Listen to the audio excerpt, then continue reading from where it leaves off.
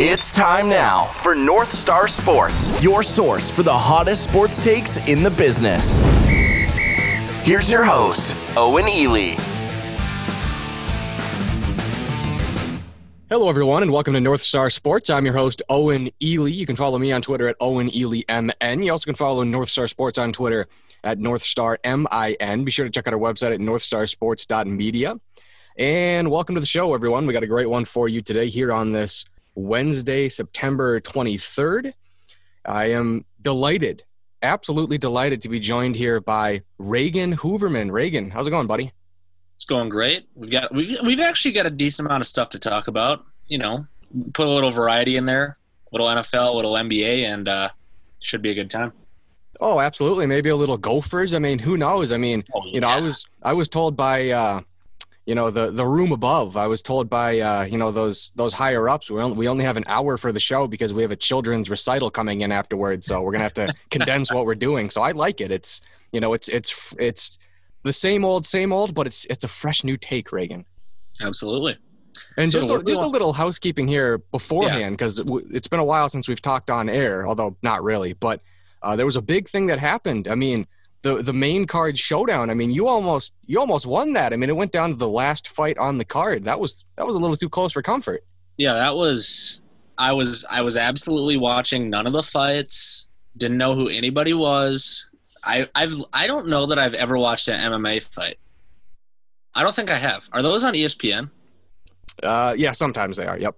Okay, because I see it on there every now and then. I'm like, all right, let me find something else. But it was fun. I like doing picks and stuff, and I was surprised it was even competitive, which just means I got lucky for about 2 hours. But I don't know. It's a good time in it. Have you ever lost? Oh yeah, I've lost twice. Okay, I was going to say, I don't think I've ever seen you report a loss on.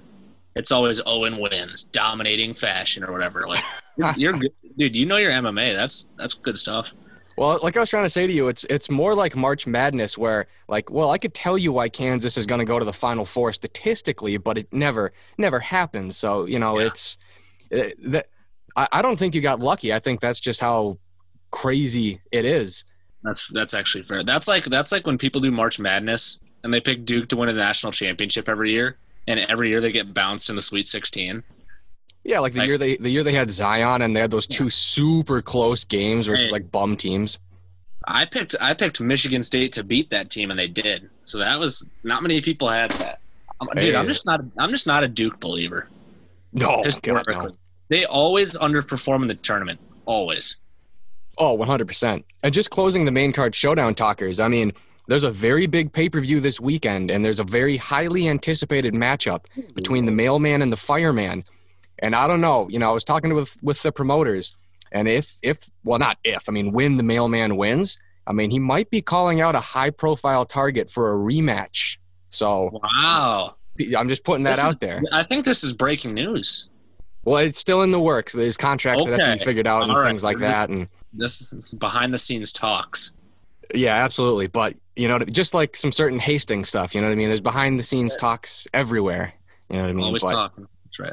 Yeah, all in good time. So, you know what? The floor is yours. I mean, whatever you want to talk about. I mean, I know we talked about the NBA. We could start with the NFL. I mean, I'm game for whatever. I want to see what you are most eager to talk about. I'd like to start in the NFL. I think there's a lot of crazy stuff that happened, especially this last week. But even going back to the first week, some teams are really surprising me, and I think we might have to try and whitewash some of the records of our predictions because some aren't looking great. More specifically, Minnesota and also the Los Angeles Rams. I've been pretty wrong about those two teams so far. Yeah. I mean, there's always parity in the league every year, but I guess we should have figured it out. I mean, during a pandemic, there's probably going to be a multiplier on the parity in the season. So let's start with Minnesota. Because I'm not a Vikings fan by any means, but I know that's your team. Oh man, what have you seen from them so far? Like, what is your analysis through 2 weeks? Their secondary is so fucking bad. It's so bad, dude. And listen, I knew it was going to be bad, but I was just hoping it would be serviceable because the cornerbacks are all, I think every cornerback we have on roster, unless we sign some fucking bum, is under like 24. Yeah. I mean, like Mike Hughes is a veteran in that, and Mike Hughes isn't good anyway. I mean, I was under no false illusion that the secondary was rebuilding, but I figured, hey, we still have 2 Pro Bowl safeties, so I mean, we might get torched for 12 yards every play, but at least, we're not going to get burned over the top. But holy shit, Jeff Gladney's really bad. Cam Dantzler's really bad. And listen, I'm not going to overreact and say they'll never be good. I mean, cornerback's probably the second steepest curve behind quarterback, but holy shit. Yep. And Kirk Cousins, fuck it, I'm done. I'm making no more excuses for this guy. Not that I was ever a Kirk-a-maniac, but holy fuck, Kirk is bad. And, I was listening to some local radio, and they explained it perfectly where, if there's no pressure and you're down by 14, Kirk will have a passer rating of 153, but this guy – and what frustrates me the most about Kirk, and it's not really something we've seen this season because there hasn't really been a primetime game, but like, oh, Kirk in the big moments, he threw that passing touchdown to Kyle Rudolph. Okay, that was awesome, but that doesn't mean Kirk is good in big time moments. Just because you give him 50 moments and by chance he happens to hit on 2 of them, a fucking trained monkey could hit on 2 of them. Like anybody could hit on 2 moments, but I'm beyond frustrated with this every level of the team. I'm going to be honest, every single aspect of the team, just beyond frustrated. Yeah, and I agree with a lot of what you said. And for anyone listening to this, go back, listen after this is done. Go back and listen to our NFL kind of whatever breakdown, preseason breakdown, and listen to what I said about the Vikings because I did about like 2 minutes on Kirk Cousins and said everything that has happened so far. I'm like, he's not good under pressure.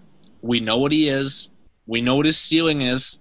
And if things aren't perfect around him, the wheels will fly off. And that's what we've seen through 2 weeks.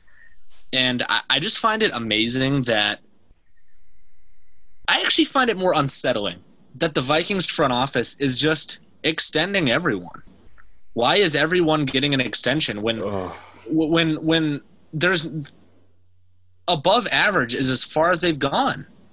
Like, well, everybody's going to cite, well, in 2017 we had a great season, and it's like, okay, Case Keenum played like a Hall of Famer for like 8 games, which isn't, you can't repeat that. The defense was amazing, but that since has fallen off. And they still got blown out in the NFC Championship game in Philly. So when I look at the Vikings and I look at all the pieces they have on that team, and it's a team, especially, well, up until this year, the defense has pretty much been the same roster for 4 or 5 years. And it's like, we know what they are. We know what the ceiling is. This Vikings team is never going to come out and just dominate their way to an NFC Championship game, find a way to win it, and be in the Super Bowl. It's just not going to happen. I don't think it'll happen with Mike Zimmer. I'm okay with Rick Spielman, but I don't understand the extension to Kirk. Like, there's just – is it because he won one playoff game in New Orleans in which Drew Brees was pretty bad? Is that the reason for the extension, because he made one really nice throw down the seam to Adam Thielen to essentially win the game? Like, are we giving him all these boatloads of money? It's not like it's a $5 million, hey, whatever, we have an average quarterback and, whatever. You can live with that. You're paying the dude like $30 million and he's not good. And the only way in which he's good is when the line is perfect, that you have a top 5 defense. The game plan is perfect. He has Stephon Diggs and Adam Thielen, I would argue 2 of the 10 best receivers in the game.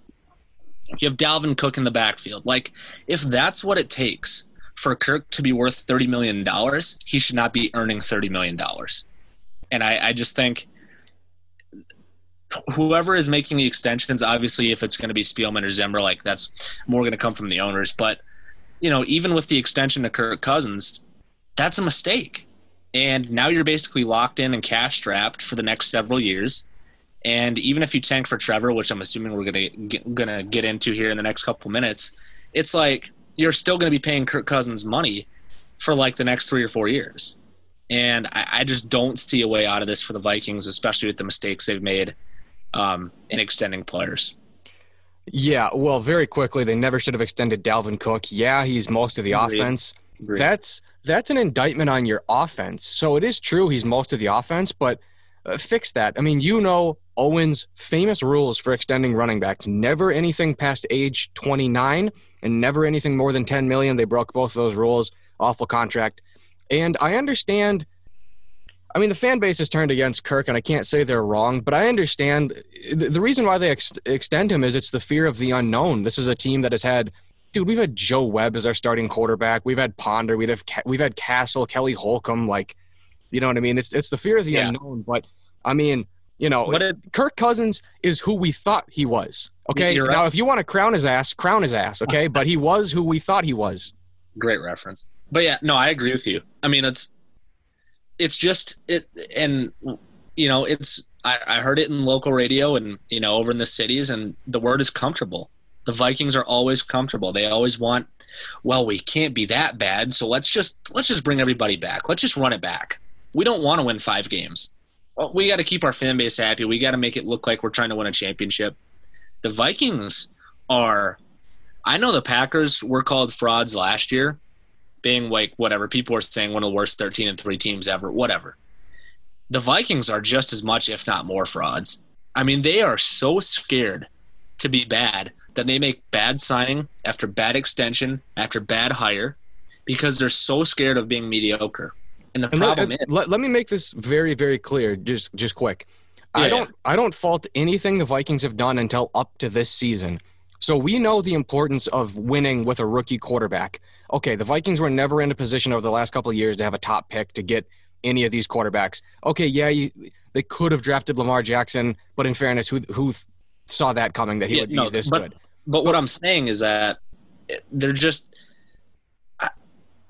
so scared of being bad. And I get, like, obviously the goal is always win a championship. And every team is going to say that. We're in this to win a championship. And it's so they can keep the dumb fan bases, the people who don't actually pay attention and watch games and follow roster moves, it's so they can keep them happy. But the bottom line is, if we know it starts and ends with quarterback. And I think extending Kirk is essentially a fireable offense. At some point, you paid him 3 years and whatever it was, and this was, I'm going back to the first contract. What was it? 3 years, $80-some million, like all guaranteed, and that was a talker for a long time. On every primetime game and every game I watched, it was, well, they've brought in Kirk, and it's 3 years, all guaranteed, and he's supposed to be the man, or whatever he is, but. By extent, what he is. Everybody knows what he is, but apparently the front office doesn't. And by extending him, I just feel like the Vikings have really tied their hands behind their back and now don't know what to do because they're essentially stuck. We know, like I said earlier, we know Kirk is good when everything is perfect, when the receivers, the running backs, the line, and the defense is great. But he's not a quarterback that can will you to a win. If you're down 14 in the third quarter and it's like nothing's going right, this is not a guy who's going to lift the team by the bootstraps and win you the football game. Yeah, but I'm just saying. So it's a fireable offense to extend Kirk. Signing Kirk Cousins was the right move to make at the time. Not even hindsight. Like, there was no other move. Like, okay, you were going to bring back Case Keenum. Look at what happened. Like, that was the best possible move you could make. But so we always talk about, and we'll talk about this in a minute with the Vikings specifically, but we always talk about the worst place to be is 6-10, right? The worst place to be is where the Vikings are, where you know your ceiling. You could keep all these guys together, and maybe this is a down year. Maybe next year, if you kept everybody together, maybe you go 10-6, maybe you make a wild card, but we know your ceiling. You're not going to win a Super Bowl. You're not going to win an NFC Championship game. I don't want to be here. I don't want to be where I know my ceiling. I would rather blow up the team and take a chance on rebuilding than to know that I'm going to be anywhere from 7-9 to, hell, even say 11-5. Say everything goes our way, it's all perfect, but I know for a fact we are not going to win more than 2 playoff games. It's just not a place I want to be in. And that's kind of the grand scheme of my argument. I agree that signing Kirk at the time was the right move. You have essentially what was one of the 3 best defenses in the league coming off of that season. And I feel like that 3-year contract was the 3-year window to try and win a Super Bowl. And now that it hasn't happened, I feel like they're taking the mentality of, well, let's just run it back and, let's bring everybody back. And obviously this year has been different because they've kind of started to blow it up and let some people go. But I just re-signing Kirk was never the answer, and you've essentially cost yourself 3 years of a chance at a Super Bowl because he can't win you a Super Bowl. And the only way that he could possibly win you a Super Bowl, like we said, is everything has to be perfect. But the roster's not good enough for everything to be perfect. So when you look at that, it's like you are just burning money and wasting time. When the answer really should be we need to be as bad as possible for at least 1 year, maybe 2 years, get a franchise quarterback and build from the ground up. And they're clearly not interested in taking that route. Maybe after this year that'll change because this roster is not good at all. But, I mean, even if they do, you're still cash strapped because of Kirk's contract.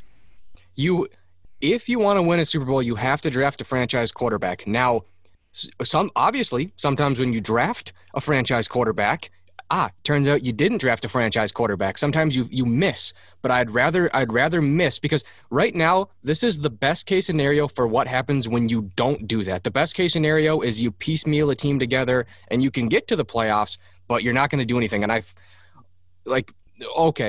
the Ravens won with Trent Dilfer. Okay, there's been 55 fucking Super Bowl years, and you found the one example where it didn't work out that way. Okay, but there's generally, a pattern that goes on here.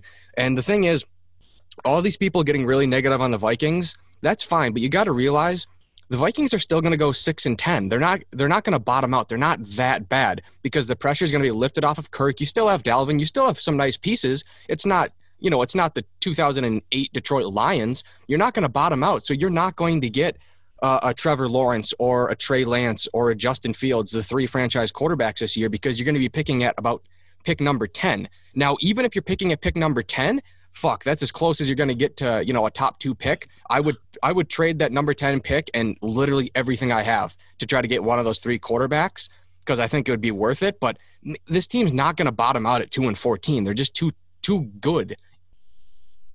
And that's, I agree with that. I don't think they're bad enough to win, 3 games or whatever it would be to likely have one of those top 3 picks. But it's like, then what's the approach they should be taking? I mean, do you just leave Danielle Hunter on IR? Do you what is the route that should be taken to get as bad as possible? Because obviously for us, it's easy to say, well, you just lose games. But it's like coaches are never going to do that. Players are absolutely never going to do that. So what is the route that the Vikings should be taking to get bad? And I'm not exactly sure what that is. I would start by leaving Danielle Hunter on IR because it's been reported that it's a neck injury and whatever. Just leave him there. Let him sit the year out because that dude's a corner. That dude can turn a defense around. Obviously, it's not going to fix the secondary, but the Vikings have had essentially 0 pass rush through 2 weeks, and Danielle Hunter would fix a lot of those problems. So I'd leave him on IR, and then what do you do with Kirk? What do you do with Dalvin in the offense? Do you just let it ride and hope you lose games? They're kind of stuck. Well, there's what I would do and what's going to happen. What's going to happen is nothing. What I would do, I'm not even kidding. I've said this before. I would tank so blatantly and so obviously that they would have to implement rules in 2021 forbidding what I had done the year prior. It's not wrong. Just a terrible spot to be in. It's a brutal spot to be in, and the thing is, it's like the problem is people that are head coaches in the NFL, you're never going to talk them into tanking. So they're gonna fight and they're gonna fight and they're gonna fight and try and win 6 games, and it's like that is the worst thing you should possibly do, and there's nothing we can do about it. They're just stuck. But I would definitely start by leaving Danielle Hunter on IR, and I wouldn't be surprised if that happens. Well, and this is a thing too, and I've said for a long time, the NFL is 75% the quarterback. I mean, you have a nice defense. That's very cool. It's largely irrelevant if you don't have a quarterback. Okay, then that just means you're going to lose close games. Why don't teams, and this applies to pretty much every single team, but it especially applies to the Vikings. Why the fuck don't we draft a quarterback every single year? I'm not saying in the first or the second. Eventually you'll hit. No, it's true. Well, dude, like, okay, so we've needed a young quarterback for a long time. I'm not saying over the last 5 years we should have given up everything to trade up to get Jake Locker. You know what I mean? But like, dude, we could have drafted a Dak Prescott. We could have drafted a Gardner Minshew. What the fuck would this team look like if we had that? Say we still paid Kirk. Well, at least we have somebody who, when we bench Kirk because he's a fucking bum, at least we can go to Minshew. Yeah, no, I agree with you. And real talk, Kirk should have been benched in the Colts game. Like the safety he took was unbelievably horrific. You can't hold the ball that long inside your own end zone. Like, there's just so many problems with the Vikings. And that's kind of what I got to say about that. Do you want to move to Green Bay? Yeah, I have nothing more to say on the Vikings. I don't either. I think just a perpetual 20 minutes disappointment. Okay. So I'll let you start if you want. What are your thoughts on Green Bay through 2 weeks? Well, I'm gonna flip it on you. I'll let you go. I mean, you're the Packers expert. I'll just say I'm very surprised. I'll just say that, and then I kind of fall into the same boat as you. I thought they'd be good this year. It's nice to see that the offensive line has been playing surprisingly well. Obviously, Bakhtiari is going to be that cornerstone at left tackle when he's going to protect Aaron's blind side. But, right tackle, right guard, there were questions coming into the year. And, of course, there's been injuries. But so far I've been impressed with the offensive line. Aaron Jones is who he is. Jamal Williams has developed nicely. I know there was talks in camp about how he's progressed and what he's done to get better. And it's clearly worked because he's been not quite splitting time with Aaron Jones, but last year he didn't get much time at all. And this year he's become essentially a pretty important piece of the offense. Devontae Adams is who he is. I know there's a potential hamstring injury that might keep him out. I saw he didn't practice today, which kind of hurts. But I've been pleasantly surprised with the receivers. MVS it's been either home run or strikeout with him. It's either a bomb down the sideline, an amazing catch, or it's a drop over the middle that would have been a first down to seal the game. And that's who he's been for a couple of years. The highlights, the ceiling, I should say, over the last several years wasn't nearly as high. This year it seems like he's taken a step, but there's still been the drop issues. Lazard has been good. Like, I'm surprised with how the receivers have played thus far. And I'm curious to see if any of those guys can take another step. Does Lazard move up? Does he make a kind of a jump? And does MVS do that as well? I don't know, but they've played well so far. Aaron Rodgers has returned to MVP form, and I know it's only been 2 weeks, but it's looked great so far. Obviously the Vikings defense is pretty bad, so with the way that happened, take it with a grain of salt. He made Detroit look stupid as well. So he's been good so far, and he's playing more in rhythm. I've noticed that the ball is coming out faster. He's not throwing it away as much and scrambling to the sideline. So it seems like he's also learning more of the offense, obviously in his second year in the LaFleur system. So I'm happy with that. The defense, it still frustrates me. I mean, between the 20s, they're not good. The pass rush has been okay, but Kenny Clark went down, and now essentially there's no run defense.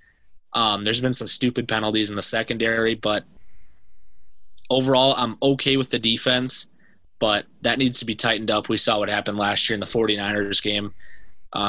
Just absolutely exposed. And Raheem Mostert kind of looked like Walter Payton for about 3 quarters. So overall, I'm happy with the Packers. 2-0, you can't complain about that, but I want to see the defense tighten it up, and I'm curious to see what happens with the receivers on the offense. Yeah, I think through 2 weeks, for what it's worth, and again, it was 2 very bad defenses. Like, honestly, you probably couldn't find 2 worse secondaries. I know that they have Okudah, and I guess technically the Vikings still have Harrison Smith, but he's kind of fallen off a little bit, actually alarmingly quickly. But yeah, Aaron Rodgers through 2 weeks, and we'll see if it holds up. Aaron Jones and Aaron Rodgers both might be the best at their positions. Aaron Jones is a fucking monster. He's averaging 7 yards a carry, which again, it's through 2 games against 2 bad teams. But it's kind of weird because I'm looking ahead at the Packers schedule here and, talking about the hot start here for Rodgers. Dude, like, you got the Buccaneers, you got the Texans, the Niners have a good secondary, but honestly, I'm looking at all these teams. The Packers got really lucky this year when it comes to facing terrible secondaries. Like, holy smokes, like, the Bears secondary isn't that great. The Panthers secondary is all super young. The Eagles secondary is really bad. Like, wow, like they got the 16 worst secondaries in the league. So, I mean, this might be something that Rodgers keeps up because he's not really going up against any shutdown corners unless one emerges this year. Yeah, and I think obviously Aaron Jones has been fantastic. He's leading the league in rushing by about like 30 yards, if I remember correctly right now. Obviously, again, the caveat is always going to be, at least for tonight, it's been 2 weeks or whatever. But, he's been fantastic so far. And I would say it's even more impressive based on how many snaps Jamal Williams is getting. That dude is on the field like 40% of the time. Like, imagine if Aaron Jones was taking 80% of the snaps, what his numbers would be. I mean, it's been amazing so far. They're essentially becoming a dual threat. And I'm really happy with how the team has played. The one thing that frustrates me to no end, and it's been a problem in Green Bay for, 8 years, getting up to the line of scrimmage and snapping the damn football. They take timeout after timeout after timeout to avoid delay game penalties because they mosey on up to the line and are doing nothing. Like, every year it's a problem in Green Bay where we're burning timeouts. Obviously in the first half it's not going to be as big of a deal, but in the second half especially, in the Vikings game, they took 2 timeouts early in the second half because they weren't getting up to the line of scrimmage. Like, that is stuff that will lose you football games. And the getting up to the line it's been a problem for years, and I haven't seen it be fixed. Obviously, it was asked to LaFleur and it was asked to Rodgers in their post-game pressers after last week, and they both acknowledged it. They're like, yeah, we're not fast enough, like whatever the reason is. I don't care what it is, but that's got to be fixed because timeouts, especially in the second half, are valuable. Clock management on par with the University of Wisconsin River Falls Falcons. Yeah. And a little fun fact here. I don't know if you knew this. This is just how much the NFL has changed. Obviously with I guess it's always untimely, but with the passing of Gale Sayers, I was looking back at running backs. Did you know that the NFL has grown so much since the 80s that A.J. Dillon is the exact dimensions as the Nigerian nightmare Christian Okoye? Wow. What? Christian Okoye is 1 inch taller. He was 6'1", 260. A.J. Dillon is 6 foot tall, 260.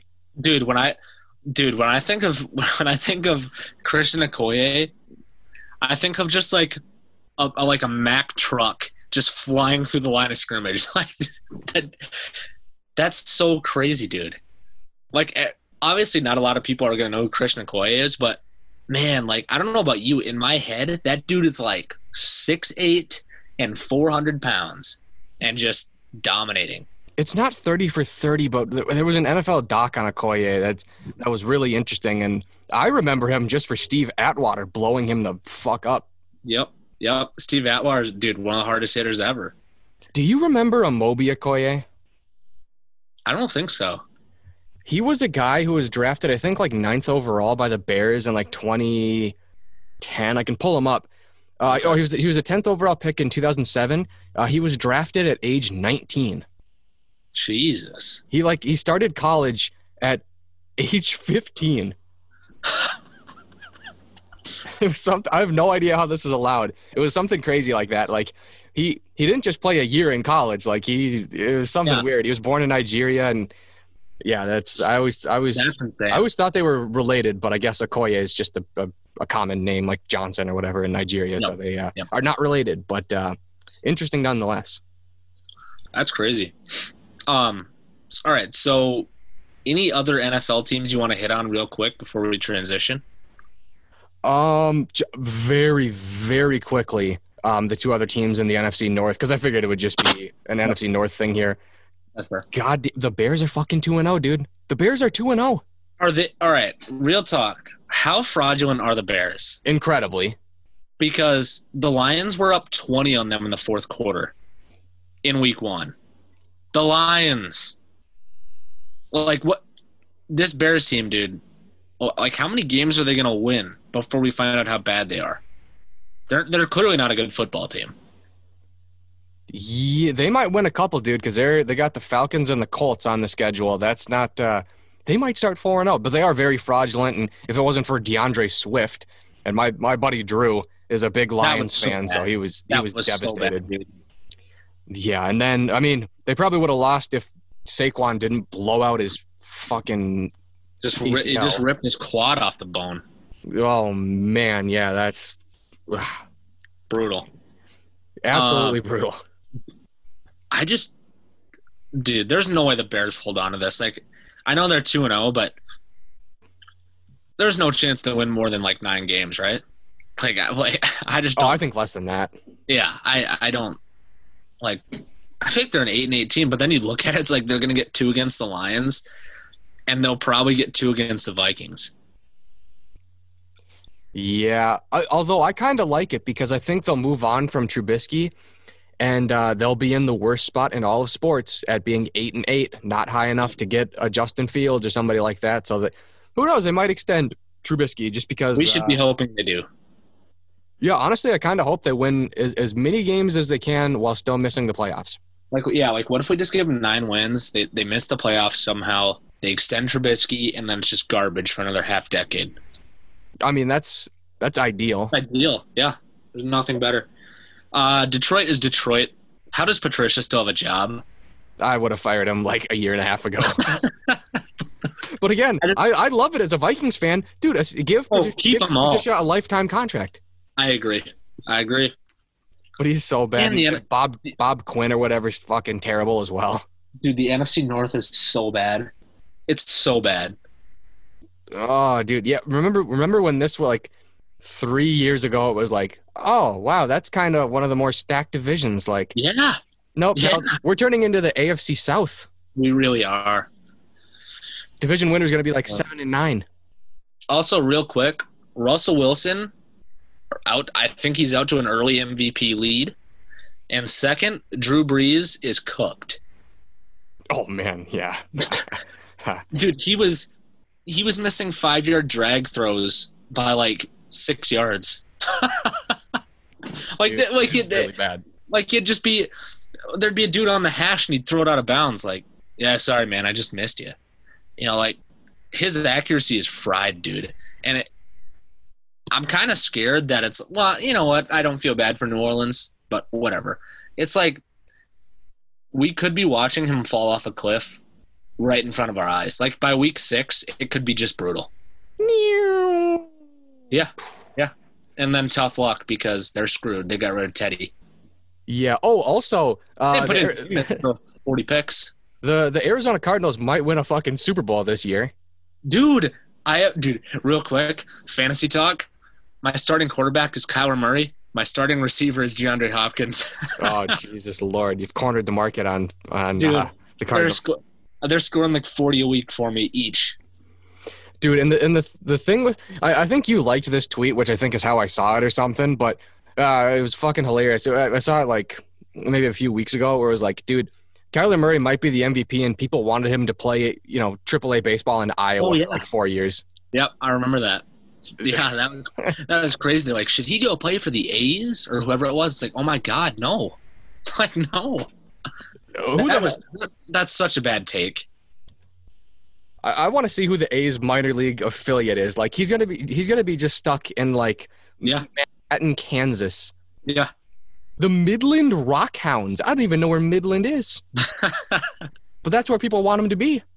Jesus, dude. That ain't right. Or the Beloit Snappers.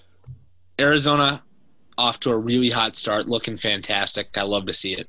Because I like Kyler Murray. I like DeAndre Hopkins a lot. And I want to see the Texans look as bad as possible. Oh, fuck the Texans. Oh, dude, just fine. I don't know how anybody couldn't like DeAndre Hopkins. Good dude. Great. Do you remember when he broke D'Angelo Hall's ankles? Yep. I remember that. And they started jawing at each other. Oh God, man. I think Hopkins went a pick. I know, I gotta get the order correct here. I think he went like a pick after the Vikings took Cordero Patterson. Oh God. I didn't know that. I want to say, Well, that was 2013, so we had 3 first-round picks. Okay, no. He went 2 picks ahead of Cordero, but he went 2 picks behind Xavier Rhodes. And we also took Sharif Floyd, 4 picks ahead of DeAndre Hopkins. Oof, that hurts. You can live with the Xavier Rhodes pick. He was one of the best corners in the league for 3 years, whatever. But you can't live with the other. That hurts. Yeah, that's bad. Although he had like some weird nerve issue, but that was still – it looked promising for like the first year, but after the first year, it was not very good. My all-time favorite is the Timberwolves passing on Curry twice in the top 10 picks. You know what's slowly becoming my all-time favorite? And this is my super smooth transition into the NBA conference finals. Yeah. The Timberwolves passing up on Jamal Murray for Chris Dunn. Or was it Chris Dunn? It was Chris Dunn. Yeah, Jesus fucking Lord. One of the best players in basketball. Yep. And he really is. Like, he's really coming into his own. This has been the last 4 weeks have been a coming out party for him. And the Wolves could have had him and passed. Oh my fucking God. Dude, it's never ending misery. I mean, we think there's bad draft histories in like Chicago and in Green Bay for anything other than quarterback, essentially. But like, man, you look at the Wolves, they have had blunder after blunder after blunder in the NBA draft. And Dude, it's not so like bad. And these aren't misses where it's like, well, you're picking 28th and anything in the NBA after about 10 is a crapshoot. These are like, you have the 3rd overall pick and don't mess it up. And they're like, wait, what? Wait, did you say don't take Johnny Flynn? We want Johnny Flynn. But you know, like there's just, oh my God, dude. It's tough to watch. And I feel for Wolves fans. There is no team in any sport, in any league, at any time that has ever drafted worse than the Minnesota Timberwolves. Dude, that's a fact. Everybody talks about, are the Knicks the worst franchise in sports right now? You could make an argument it's the Timberwolves. It's not even close. Like I know everybody will say, well, the Knicks have it's been so, and they haven't made the playoffs in XYZ amount of time. And it's like, well, yeah, that's true. But you look at the Timberwolves and it's like, man, outside of a few KG years in the early 2000s, it's like this team has sucked forever. Dude, they have a winning percentage. I'm going to find it. Dude, their winning percentage is like 32. Yeah, it's the lowest in NBA history. Oh, it's not even close. It's like 5 below Charlotte. It's so embarrassing. And, dude, Jamal Murray's fucking 23. He's fucking 23, dude. He's not even – dude, he's only going to get better. Yep, and that's a dude that right now you sign him up for a 10-year contract and say, let's do it. You know what I'm saying? Like, this is a dude that you keep in your franchise for a decade. We took Chris Dunn, I think, when we drafted him, he was a senior. So he was 22 when we drafted him. We drafted some fucking homeless kid from Providence over fucking Jamal Murray. Like, how do you not see that? Yeah, it's been mistake after mistake of terrible drafts, poor contracts with, I mean, you have to pay Cat the max, which I'm fine with, and Cat's Cat. But, like, Andrew Wiggins, the day that happened, I was like, this is a terrible signing. Everyone's like, well, look what he could develop into. And I'm like, no, that's not how we do this. You don't pay someone a max deal on what they could potentially be. Hell no. Yeah, the Wolves' winning percentage is 39%. The Clippers are at 41. Nets and Grizzlies are at 41 as well. But and you know what? It's not even sometimes. I mean, all the time it's terrible drafting. But also, dude, Jimmy Butler might almost single-handedly win an NBA final for the NBA or for the Miami Heat. Dude, that's the same fucking person that was just on the Timberwolves 2 years ago. But you know what I mean? Like, that's how much we kill players. Jimmy was right. He said, you know, Andrew Wiggins and Karl-Anthony Towns, they just don't have drive. You know, like, they do what they have to do. They go to the weight room. You know, they do the stuff, but they're not there to win championships. They're there to play basketball and whatever. Like, Jimmy Butler was right. And when it came out, everyone said Jimmy Butler's a team wrecker. And obviously there's going to be obviously he has problems if he's gone from franchise to franchise. But, like, when you're performing at that level, it really doesn't matter. Like, what we're seeing right now, there's 2 minutes left in the second quarter. Miami's up 2-1 in the series right now, and they have a 4-point lead over Boston. Like, there's a good chance they're going to the NBA Finals. And a lot of the reason is Jimmy Butler. And Minnesota can't. Minnesota, Philly, and Chicago are all wrong for that. Yeah, and dude, it's so fucked up on so many levels. Like when they traded for Jimmy Butler, I thought this, especially with how players don't stay on teams for a very long time. You know what I mean? Kawhi was only with the Raptors for a year. You know what I mean? Stars are always leaving. I was like, dude, why would we give up? I thought Zach LaVine was a better player at the time. And whenever the Timberwolves make a trade for a player, I'm like, dude, why? Because they're just going to leave in 2 years. Like, there's no way any player we trade for is going to stay on the team for more than 2 years. So why give up all these fucking players? Like, you look at like the what was it, the Paul George trade, dude. Chances are the Clippers will be giving first round picks to the Thunder like 4 years after Paul George has played his last game for the Clippers. Yep. Stars don't play in one spot for very long, but if you're Philly, you feel like fucking idiots. Philly should have gave up on those two bums and just stuck with Jimmy Butler. The Timberwolves, I mean, I guess you can't give up on Cat because he's one of the most talented players to come into the league in like the last 10 years. But Andrew Wiggins is pretty much solely the reason why Jimmy Butler's not on this team doing the same thing. And I saw somebody say this. Right. It might have been on Twitter on the broadcast right after the Nuggets came back from that 3-1 deficit in the second round of the playoffs. Dude, that should have and could have been Minnesota. Yeah. No, it's true. And it's like Cat is not the problem. Wiggins was the problem. I mean, that dude was eating salary like nobody's business. He wasn't performing. That's a dude. I have never seen someone that athletic with that wingspan. That dude is, based on his body type, that dude was born to steal the basketball and like slam it in transition. And he didn't play any defense. And you and I both know, because I've seen you tweet about it, defense is 95% effort. Everybody in the NBA is athletic. Everybody has the ability to play defense outside of like some super small point guards. But Andrew Wiggins was built to play defense, and he didn't play any. And his offense wasn't efficient. He loved the mid-range jumper, which in 2020 is legitimately a terrible shot. Like, his play style was archaic, and he played no defense and was getting max dollars, which is a freaking tragedy for Minnesota. Yeah, well, of course, and that's a sad thing too, because it is mostly effort, but he has the intangibles to make him one of the best. Yeah, exactly. And you know who he is, and I don't give a fuck if it's absolutely fucking ridiculous, but this is what I'm going to say. In 3 years from now, we're going to realize that Andrew Wiggins was just a Pat Statting Michael Kidd-Gilchrist. Yeah. A little bit more athletic. He has a greater variance, and he's in his inconsistency, so he can drop 40. You know what I mean? But that's once or twice a year. And he's just a Michael Kidd-Gilchrist, a guy who was a high draft pick that the team hangs out. Charlotte hung on to him for like fucking 8 years. And, that's just who he is. I don't – you know what?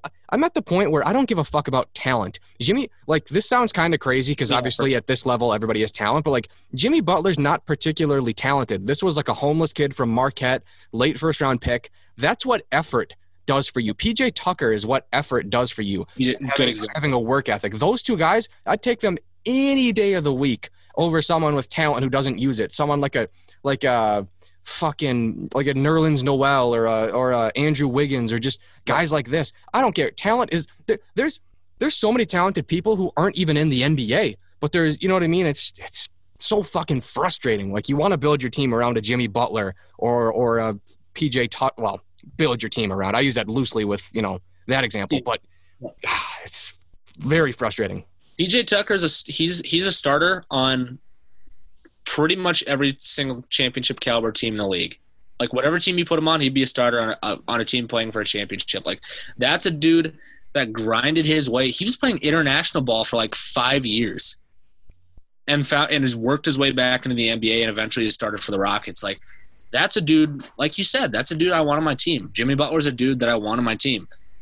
But, Andrew Wiggins is the opposite, and that's so frustrating, especially because, Minnesota gave away a lot in that trade. Obviously, Kevin Love, we know the role he took in Cleveland, and he took less shots and kind of agreed to be that third wheel. But he helped that team win a championship. He's a really good player. And the Wolves basically gave him away for added salary and a worse player. So, put up, mark down another tally for a Wolves mistake.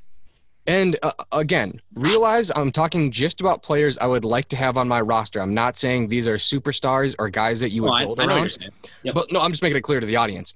But you can identify even bench players that you would love to have on your team that are truly gonna contribute something positive, in the playoffs or when you're trying to do something. Like, you want an Anthony Tolliver on your team. You want Nemanja Bjelica on your team. You want a Kyle Korver. You want an Al Farouk Amino, a guy who can play defense. Like, you don't have to only focus on superstars. Like, you can even see this, from 10 to 15 on rosters. There's guys who you just go, you know your role. You're going to be a person we can work with. You bring some sort of specialty and effort to the table. Like, you don't have to break the bank on a lot of these guys. I think Dwight Howard's a good example right now. Obviously, Dwight Howard's got a big name, and he'll likely be in the Hall of Fame one day. But, for people that don't watch the NBA anymore or don't watch it closely, the dude has been essentially fried for about 4 years. Like, there's not a ton left, and he's bounced from team to team, and he's nowhere near what he was in 2009 when he took that team to the finals in Orlando. But he's a bench player right now. He knows his role. He comes in, he fights, he grabs rebounds, and he catches alley-oops and finishes at the rim. Like, he's not trying to be that 30 and 15 player that he was 11 years ago. And it's people like that I want on my team. It's like, you know what your role is. You're not fighting for starter minutes. You're here to come in, give the bench a boost, and at least keep us in the game when the starters are off the floor, like Anthony Davis. Dwight Howard's I've been really impressed with him, and we can kind of lead into, conference finals talk with this, but I've been so impressed with him this year, knowing what his role is, because it's not easy. You look at Carmelo Anthony, that's a dude that struggled to change his role. He was fighting for starter minutes when he clearly didn't deserve them on every team he's played for since essentially New York. And it's a dude that couldn't accept the role, and he'll be in the Hall of Fame one day, and it's whatever. But Dwight Howard has done a fantastic job, and he's a scrapper, and kind of like PJ Tucker, that's a dude that I want on my team when it comes to playoff time.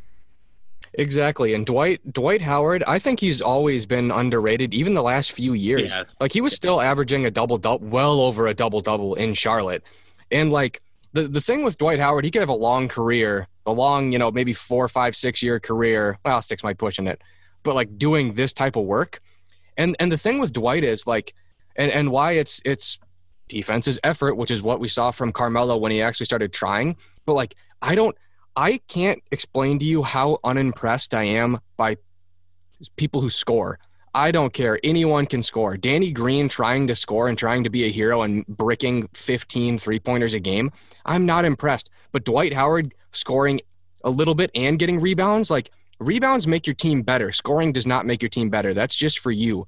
So I even see it with LeBron kind of in this playoff series and over the last couple of years, where, like, I'm not impressed by LeBron when he scores 50 points because, okay, like, you scored a lot of points, but I'm very impressed when it's like, no, but when there was a wide open, much better shot, I dished it out. We got a double-double, like, or a triple-double. I'm so much more impressed with people who can make players around them better because there's more of them than there are of you. You know what I mean? So somebody like a Danny Green, like, dude, he's shooting like 17% in this series so far. So bad. It's like, dude, I don't need you. You're just wasting possessions. You're just, you know what I mean? Like, we're going to lose with you on the court. Like, he's basically the modern version of Nick Young on the Lakers. And the sad part is Danny Green has been a really, really good shooter and good defender for about 4 years before this year. And he gets to the Lakers, and he falls off a cliff. Like, it doesn't make sense. It's not fair, but, they got to live with it. The problem is the bench isn't good enough. Like, outside of, like, Dwight Howard, Kyle Kuzma's a good player, but, like, they need to look at potentially benching Danny Green and starting Kyle Kuzma. Like, outside of that bench does not have a lot. And there's not a lot of people on that team that can fill Danny Green's spot, even when he is producing that little. Like, they're in trouble. Like if he doesn't produce, I know they're up 2-1 and things look fine right now, but Danny Green needs to produce, and he's been garbage essentially since the first series against the first playoff series this year. He's been not good, and it's slowly starting to cost them. KCP hasn't been that great. Contavious Caldwell-Pope. Is he starting over Alex Caruso? Yeah, Caruso doesn't start. I might consider starting Caruso over Green. Caruso at least plays defense. Danny Green in the last 3 games has committed some of the worst fouls I've ever seen in my life. Like, he's playing terrible. Yeah, it's not good, dude. It's not good. You know it's bad? When I was 5 minutes late to a Lakers game, I think this was during the Rockets series. I was 5 minutes late to the TV after it had started. They'd tipped off. I checked Twitter, and Danny Green was trending with like 30,000 tweets, like 4 minutes into the game. He's out there making a joke out of it. And, shoulda, coulda, woulda, because we live in this current reality. But, dude, it probably should have been right now a 2-1 lead for the Nuggets. Like, don't forget, it was awesome you won, and obviously you did win, so you get, the 2-1 lead. But don't even think about resting on your laurels or, we can rely on that every game. No, that was very talented. It was a very good shot, but also in a sense, it was a little lucky because you don't want to rely on, a fucking shot with 1.5 seconds left in a game, versus the Nuggets. And to be honest, I still favor the Nuggets in the series. When I look at it, the Lakers got a little lucky in the last game, but look at Denver's defense on that play. It's absolutely abysmal. Plumlee was trying to switch, which made no sense because there was no screen. He's like, switch. There's no screen coming. And so the other dude's like, switch what? There's nobody here. Davis gets open, obviously hits the 3, and they take a 2-0 lead. But it's like, man, Denver almost blew like a 25-point lead last night. They fell asleep in that second half.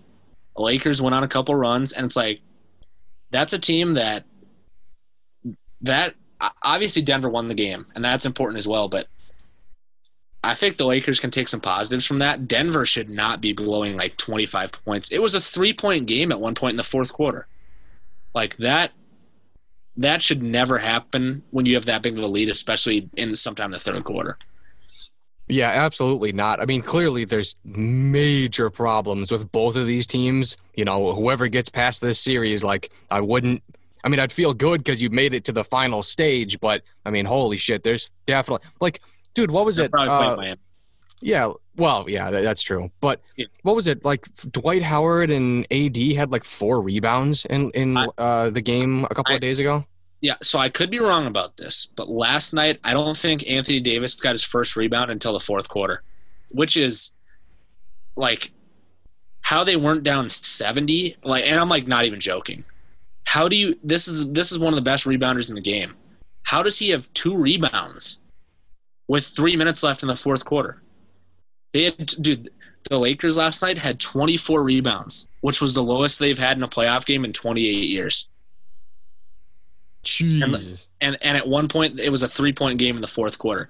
If they even remotely rebound, not even good, not even average, if they rebound poorly, they win that game by 8 points. How do you not just luck into more than fucking 2 rebounds?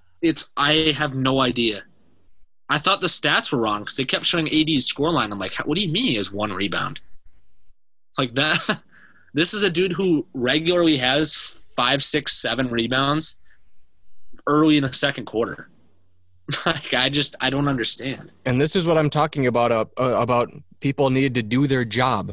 Remember maybe 3 years ago where during the offseason it was a really big talker wow, Anthony Davis has really been working on his 3-point shooting. He's really trying to become an outside scoring guy.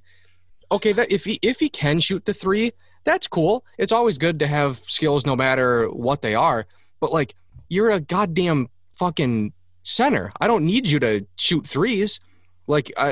Anthony Davis, I need you to rebound. I need you to be the secondary scorer. I need you to catch passes from LeBron. LeBron, I need you to distribute the ball. Danny Green, I need you to put forth some effort here on defense. And if you are wide open by 25 yards, then I'm allowing you to take a three-point shot. But if not, we probably don't.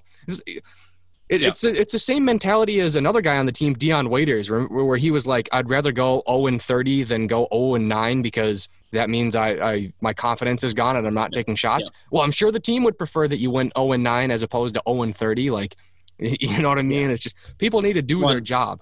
And the one thing about AD is that, like, if you look at the numbers, he's essentially been the primary scorer for the Lakers this year. Like, obviously it's always going to be LeBron's team when he's on the roster, at least for another couple of years. But in terms of scoring, this is AD's team, and a lot of people don't know he played point guard until he got to college. He played point guard in high school, and then he grew like 1.5 feet in like 2 years, and they basically forced him to play forward and center. But he has guard handling moves. He can shoot the outside shot. Like, he's an all-around scorer. He's one of the best in the league. And, you know, having I don't know how many rebounds he finished with, but he had 2 rebounds, like 3 minutes left in the game last night. That's a complete fluke. Like, that's a dude who effort has never been an issue for him. So for whatever in the hell reason it happened, he wasn't getting rebounds last night.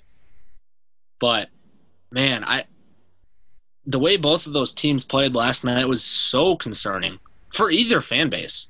If you look at Denver, that's a game. I mean, if we're talking about a 28-year low in terms of rebounds for the Lakers, and it was a 1-possession game in the fourth quarter at one point. Like, that should never happen for Denver. And if you're the Lakers, like, what are you doing? You know, Danny Green has been terrible. Maybe it's time to get Kuzma some more minutes. You know, Dwight Howard didn't play particularly well last night after having a good playoffs. Like, so many things went wrong for the Lakers last night, and then they almost won the game, which is concerning for Denver. I just feel like both teams should be kind of worried. Oh, yeah. And we'll have to wrap it up here shortly because the Crestview Elementary production of Seussical is about to come into the studio, so we're going to have to wrap it up here. But I'm afraid what we're seeing with the Lakers really, really reminds me of like the 2016 Cavaliers, where you just hope you can get one championship, but you start to see how this team is forming together and you go, there's not a whole lot much more we could do to make this team better. So either we win it with what we have, or like there's not a whole lot more we can do. Like, we've already given out as much money as we can't really bring in any more superstars. The only thing you can hope for next year is that you find, you know, somebody who had a career-ending injury who used to be a star and you sign them to a mid-level exception or something. Like, there's not a whole lot you can do to fix this team. It's kind of what it's going to be. And even as it is, it's one of the best teams in the league, no doubt about it. But the thing is, you got to be worried about the Warriors next year because they have the second pick in the draft. Curry's going to be back. Clay's going to be back. Wiggins will be there for whatever it is. You know, you see how he fits in a new system. But you got to be worried about the Warriors. If I'm telling you right now, the one fan base that should really be worried is the Clippers. Paul George and Kawhi Leonard signed 2+1 contracts. So essentially they're only tied to the Clippers for 2 years. So next year is essentially year 2. After that, they can be done or whatever for whatever reason they don't want to stay.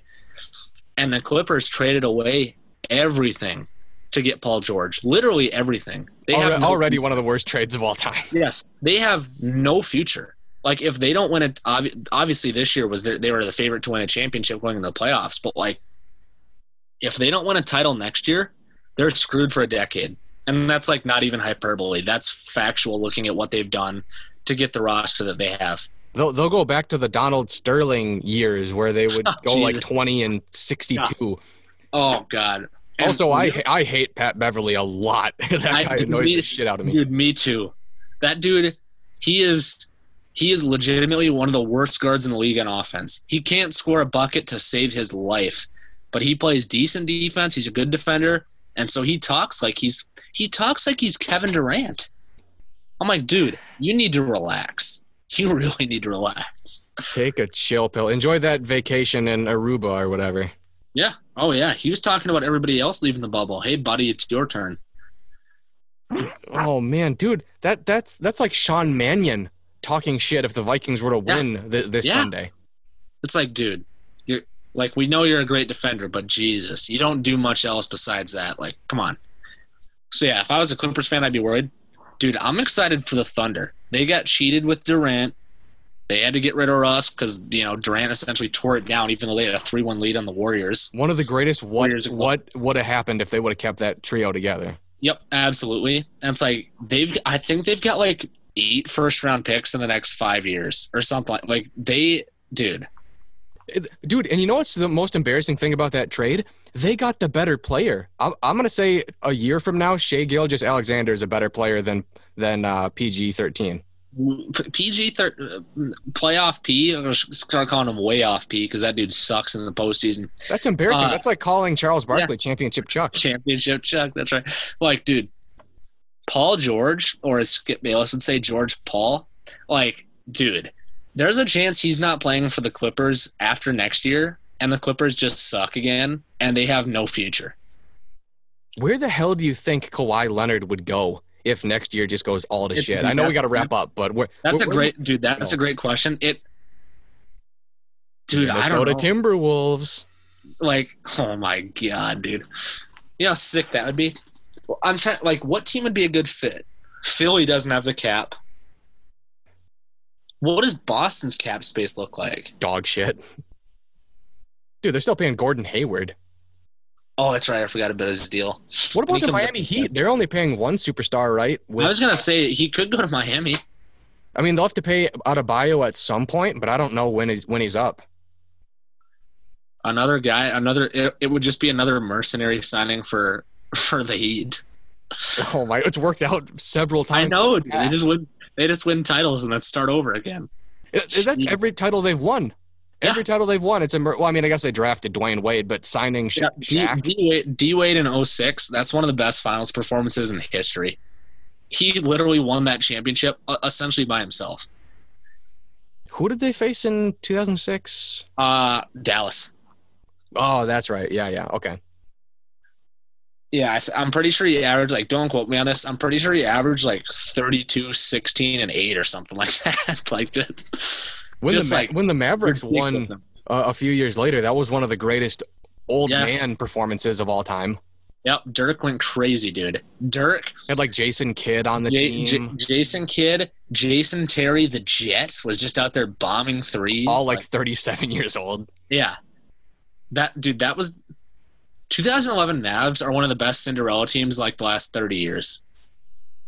Like, that team didn't have a shot in hell going into that postseason, and they just turned into a team that couldn't lose. Where if Denver is to win it all, which is a big ask, but if they're to win it all, where does that rank all time? Because obviously they've been highly seeded the last 2 years, but coming back 3-1, nobody thought they would win. Maybe you thought they'd get to the second round of the playoffs, but yeah, I don't know. They get no respect. No, I picked them for a series and that was it. But man, I have no idea. I mean, it's going to be crazy, but yeah, even right now, Miami they have an 8-point lead a couple minutes into the third quarter, so it looks like they could be going up 3-1. Well, there we go. I'm a big fan of the Heat. Major fan. Always have been.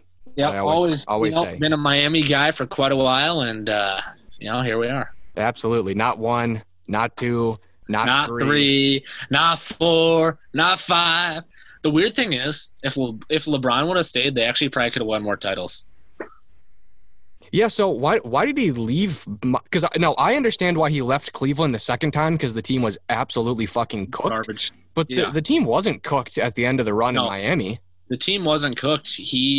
Their bench was dog shit because back when the salary cap was smaller, like literally Wade, LeBron, and Chris Bosh, like that was like 97% of their salary cap. Yep. Well, essentially there was two things that, from what I've heard, is that the biggest one is he wanted to win a title in Cleveland. He wanted to go back and kind of redeem himself and bring a title to that state. And he had seen Kyrie was there, and Kyrie was a good player, and the team was getting a little better, and he felt like he'd have a shot to win a title there. And on the second one, D Wade was getting older, and Chris Bosh was essentially starting to have health issues because he had the blood clot problem, which forced him to retire a couple years later. But not that the writing was on the wall for that Heat team, but it looked like at most they had a couple years left, and even for a year, it looked like Cleveland had a decent future. Dude, I love the role players on these teams. Like, remember when they signed Greg Oden, James Jones, Norris Cole, Mario Chalmers, Joel fucking Anthony, Birdman, Chris Anderson, fucking dude. Birdman. Yep, Mario Chalmers is low key really good. But he like only ever played for. Like, he might have played like 1 year elsewhere. Like when. Oh no, he literally would get into the game and just bomb threes. Shane Battier, that's a good one. Shane Battier is a good one. Who else was on that team? Tony Douglas. Juwan Howard was on the bench in that team. Rashard Lewis. And Juwan Howard was like 45. Oh my God. And Udonis Haslem. Obviously, he's been on the team the entire time. Yep. But that's funny with Mike Miller was on that Mike team. Miller was on the team. Real talk. I don't know. You probably don't watch these old games as much as I do, but I've seen the Game 7 from that last championship with the Heat against the Spurs. And, dude, like, that Game 7 in Miami, Shane Battier shot like 7 for 7 from 3 and was just unconscious the whole game. Like, he pretty much won him that Game 7. It was amazing, dude. Mike Bibby was on the team the first year. Mike Bibby was on that roster. Yep. Do you know who was on the roster the first year LeBron got signed? Fucking Jerry Stackhouse. What? Jerry Stackhouse. I don't even remember that. In his 15th year in the league. Also, don't forget, I think only for the first year in Miami, Big Z also came over that year. Zadrunas, that's right. Zadrunas Ilgauskas, that's right. I think that was the only year he played, but there was a lot of great old players on that team. One of the all-time leading rebounders in Cleveland. Oh, people don't realize, mostly because Cleveland was fucking dog shit the years Big Z was there. But, yeah, he's got his banner up there. He was a good player. Yeah, he was, not a double-double guy, but, yeah, he was pretty good.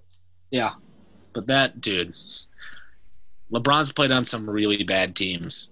Like, you look at like 2003 through about 2009 in Cleveland, that team was garbage, and he took them to the finals 3 times or whatever. Like, it's just, man, it's so hard to watch that. But oh, dude, what was it? Who was the second piece there? Like early on, Snow or something. Like they. Oh yeah, the guard. Yeah. It was literally him, Snow, Anderson Varejao, and Zadrunas Ilgauskas.